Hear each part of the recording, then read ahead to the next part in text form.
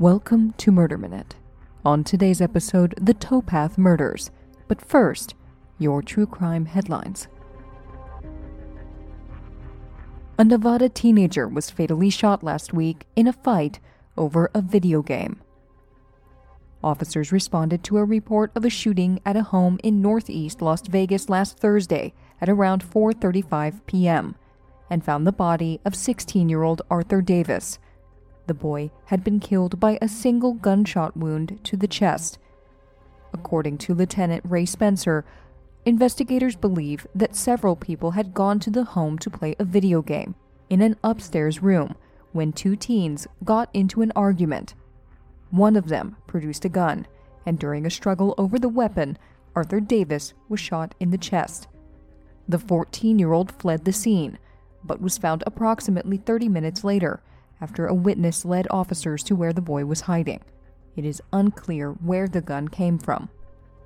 The Clark County School District Police and Trauma Intervention Program specialists arrived on the scene, and the suspect was arrested and booked on an open murder charge. The 14-year-old's identity has not been released due to his age. A Central Illinois man has been resentenced in the 1978 killings of 3 family members. Jimmy Childers was 17 when he was convicted of the murders of his mother, his stepfather, and his brother. After over 40 years in prison, 59-year-old Childers petitioned for a hearing following a U.S. Supreme Court ruling that sentencing a juvenile to life without parole is unconstitutional, except in rare cases when a homicide offender is deemed incapable of rehabilitation. Following the Supreme Court ruling, hundreds of offenders originally sentenced to life without parole as juveniles have been released nationwide.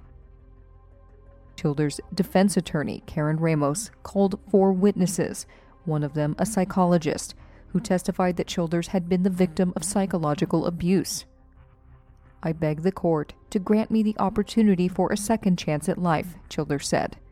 But prosecutors argued that Childers shouldn't be given the opportunity, calling the triple murder one of the most appalling and horrific in the county's history. Childers' mother Norma and his stepfather Robert were stabbed multiple times and shot. His 15-year-old brother Warren was stabbed multiple times. The judge, Catherine Gorman, sided with the prosecution, saying, quote, "Whatever led to your decision to act out in that way cannot and will not be rationalized by this court." Jimmy Childers was resentenced to life in prison. In Georgia, human remains have been identified as missing teenager 15-year-old Donald Jones of Savannah. Donald Jones was reported missing by his mother on September 21st. The report detailed that she last saw her son on September 18th, and that she had expected him to go and stay at his grandmother's house. The teenager's remains were found in a wooded area by passers-by. Detectives are investigating the case as a homicide. The cause of death has not yet been released. Those are your true crime headlines. Up next, the Towpath murders. But first, a quick break. These are challenging times. So if there's something interfering with your happiness or preventing you from achieving your goals, and you've been thinking about talking to someone, it's time to get BetterHelp. BetterHelp is not a crisis line, and it's not self-help. BetterHelp is professional counseling done securely online. BetterHelp will assess your needs and match you with your own licensed professional therapist so that you can start communicating in under 48 hours. They have a broad range of expertise available, and the service is available for clients worldwide. Just log into your account anytime and send a message to your counselor. You'll get timely and thoughtful responses. Plus, you can schedule weekly video or phone sessions so that you don't ever have to sit in a waiting room. BetterHelp is committed to facilitating great therapeutic matches, so they make it easy and free to change your counselor if you need to. Plus, it's more affordable than traditional offline counseling, and financial aid is available. BetterHelp wants you to start living a happier life today. Just visit their website and read the testimonials posted daily, like this one, written by a BetterHelp user after counseling with Jennifer May for 3 months. Jennifer is a wonderful listener and a respectful guide. I appreciate her calm manner and the many useful techniques that she's given me to cope with day-to-day struggles. I recommend her highly. Visit betterhelp.com/murderminute. That's BETTERHELP, and join the over 1 million people who have taken charge of their mental health with the help of an experienced professional. In fact, so many people have been using BetterHelp that they are now recruiting additional counselors in all 50 states. Murder Minute listeners get 10% off their first month when they visit betterhelp.com/murderminute. That's 10% off your first month at betterhelp.com/murderminute. Are you experiencing stress, anxiety? Do you have chronic pain or trouble sleeping? You're not alone. If you're searching for something that might help, I want to tell you about Feals. Feals is premium CBD delivered directly to your doorstep that helps you reduce stress, anxiety, pain, and sleeplessness naturally. Feals is easy to take. Just place a few drops under your tongue and feel the difference within minutes.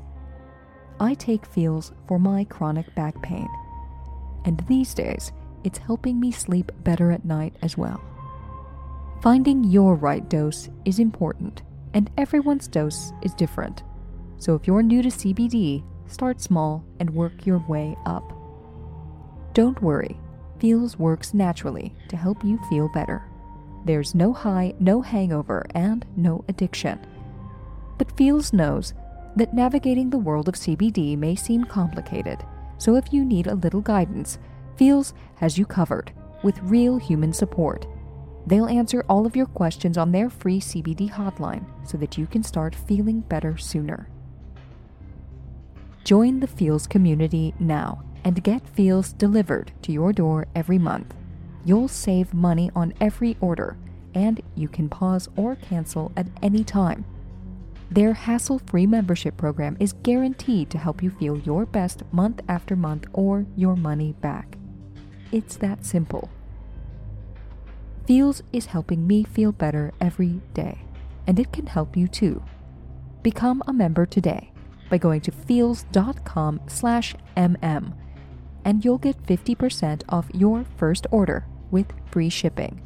That's feals.com/mm to become a member and get 50% automatically taken off your first order with free shipping. Start feeling better today at feals.com/mm.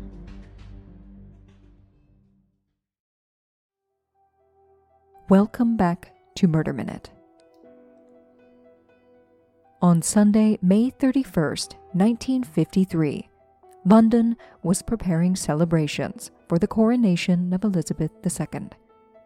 And in Teddington, 2 teenage girls, 16-year-old Barbara Songhurst and 18-year-old Christine Reed, set out on their bicycles. The best friends came and went throughout the day, and in the evening took their usual route toward the rural area around Teddington Lock, along a picturesque towpath that ran along the River Thames. The towpath stretched from Richmond to Teddington. Along their way, at around 8 p.m., Barbara and Christine stopped to chat with 3 teenage boys who were camping along the riverbank for the weekend. One of them, John Wells, would later tell police that the girls left their camp and were headed back at around 11 p.m. They never made it home. The next day, on Monday, June 1st, at 8:50 a.m., Barbara Songhurst was found, floating in the Thames. A trail of blood near Teddington Lock marked the scene of the attack. Nearby, 2 pairs of abandoned women's shoes and socks were found. The killer had dragged her body down the towpath and thrown her into the river. She was pulled from the water near St. Catherine's Convent in Twickenham. She had 3 stab wounds to her back and a fractured skull. A pathologist would later find that the 16-year-old had also been raped. But where was Christine Reed? On Tuesday, June 2nd, Detective Herbert Hannam of Scotland Yard had the stretch of river dammed and drained. And 100 yards upstream from the trail of blood, police pulled a silver and blue bicycle out of the river mud. It was Christine's. It would be 4 more days before her body would be pulled from the river. Like Barbara, Christine's skull was fractured, she had been stabbed repeatedly in the chest, and she too had been raped. Police continued to search the mud for the murder weapon and for Barbara's bicycle, but neither turned up. Perhaps they thought one of the attackers had used Barbara's bicycle to flee. To the pathologist who examined the bodies, it was a crime that could only have been committed by, quote, an expert rapist. Whoever they were, they had done this before. The work of a maniac, the pathologist said. A monster as strong as an ape. Police believed that they were most likely dealing with 2 monsters. That was until they spoke to Duncan Webb. Duncan Webb was among the men who were in the vicinity on the night of the murders. He also happened to be a reporter for the News of the World. As he was in the area when the crime was committed, Webb was among the hundreds of men interviewed as a potential suspect. That's when he offered police his theory. The reporter suggested that rather than looking for 2 assailants, police should only be looking for 1. The injuries on both girls were virtually identical, and to him looked like the hand of a single killer. A local man who knew the area. While at first it may not seem plausible that one man could have overpowered, raped, and killed the 2 teenage girls simultaneously, without one getting away, Webb believed that 2 killers with the same MO was even less plausible. Webb's theory was that the killer was a knife thrower.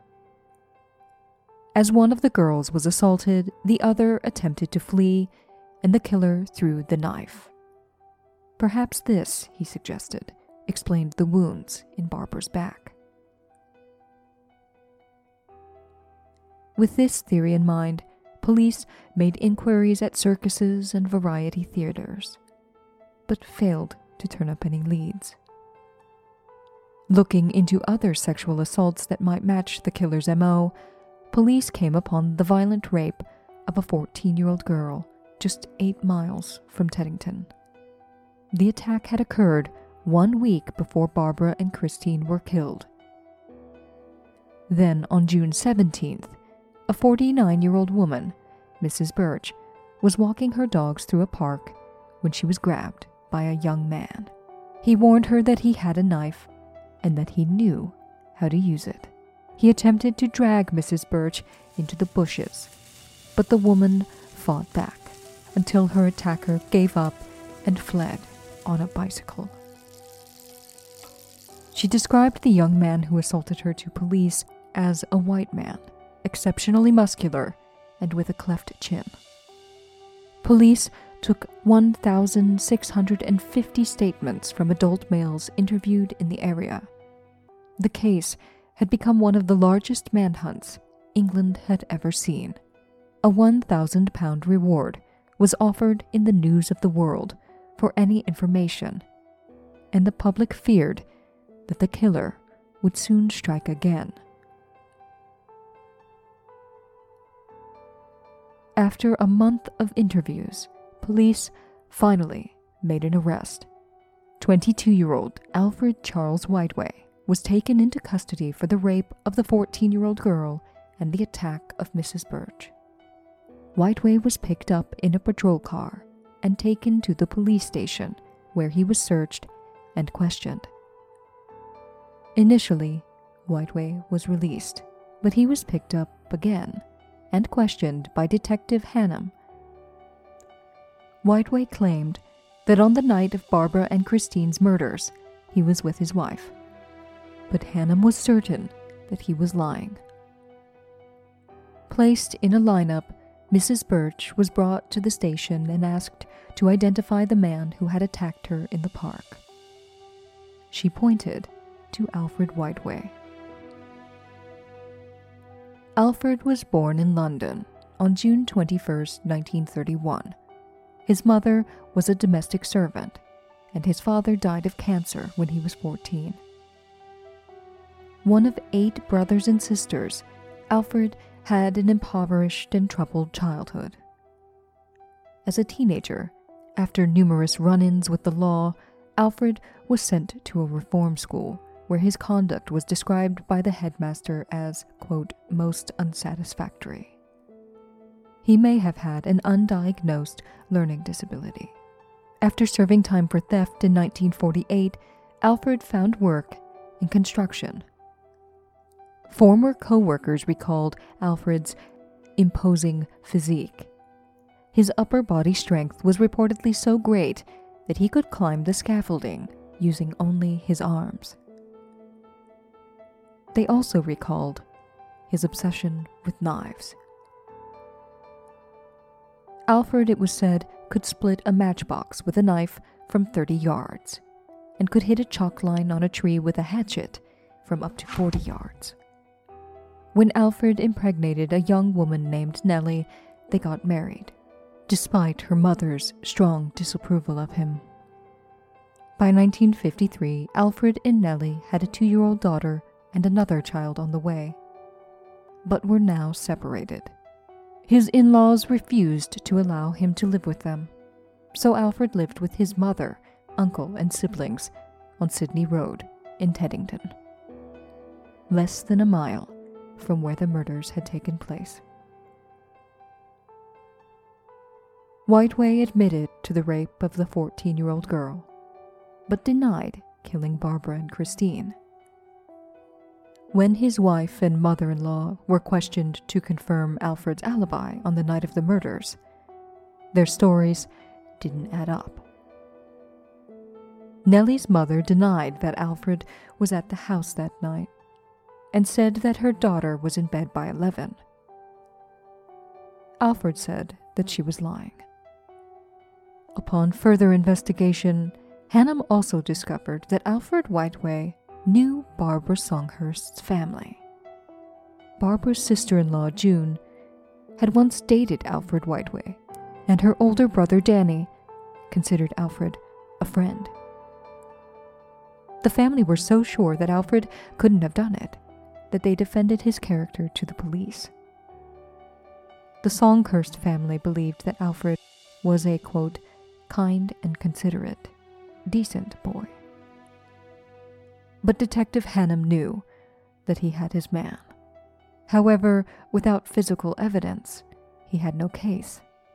When Hannum asked Whiteway where the axe was that he threw at trees, Whiteway said that he kept it in a cupboard at home. Police searched the house, but found no hatchet.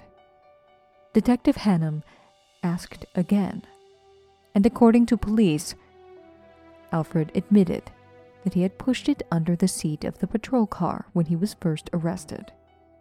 Incredibly, the axe had been found weeks earlier under the seat by an officer who, thinking nothing of it, took it home and had been using it to chop firewood, unwittingly destroying potential blood, hair, and fingerprint evidence in the process. The axe was recovered and shown to Whiteway, who commented that it had been bashed about and blunted. In the hopes of eliciting a confession, Detective Hannum told Whiteway that bloodstains had also been found on his shoes. Confronted with this information and the axe, Alfred Whiteway reportedly said, quote, "You know bloody well it was me. You know bloody well I done it. What a bloody mess. I'm mental. I must have a fucking woman. I can't stop myself." According to police, Alfred Whiteway then confessed to the killings of Barbara and Christine in gruesome detail. "I can't stop it," he said as he was presented with his written confession. "Give us it, I'll sign it." On August 20th, 1953, after a 9-week investigation, Alfred Whiteway was charged with the murders of Barbara Songhurst and Christine Reed. And on October 26, 1953, his trial began at the Old Bailey before Justice Hilbery. Whiteway's defense claimed that Detective Hannum had used questionable methods during his interrogation and had fabricated the confession. Alfred's wife, Nellie Whiteway, testified that her husband had been with her at her parents' house drinking tea on the porch on the night of the murders.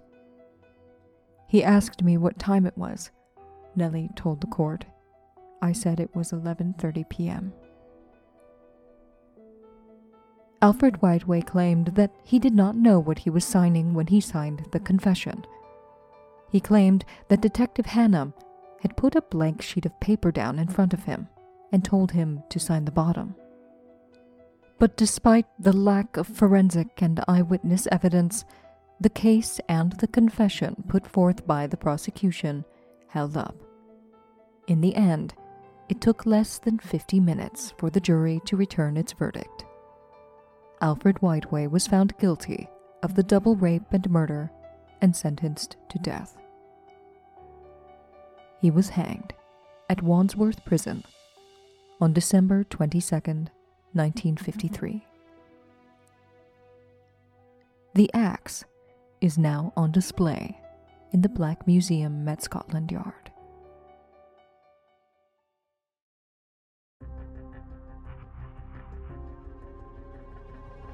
This has been Murder Minute.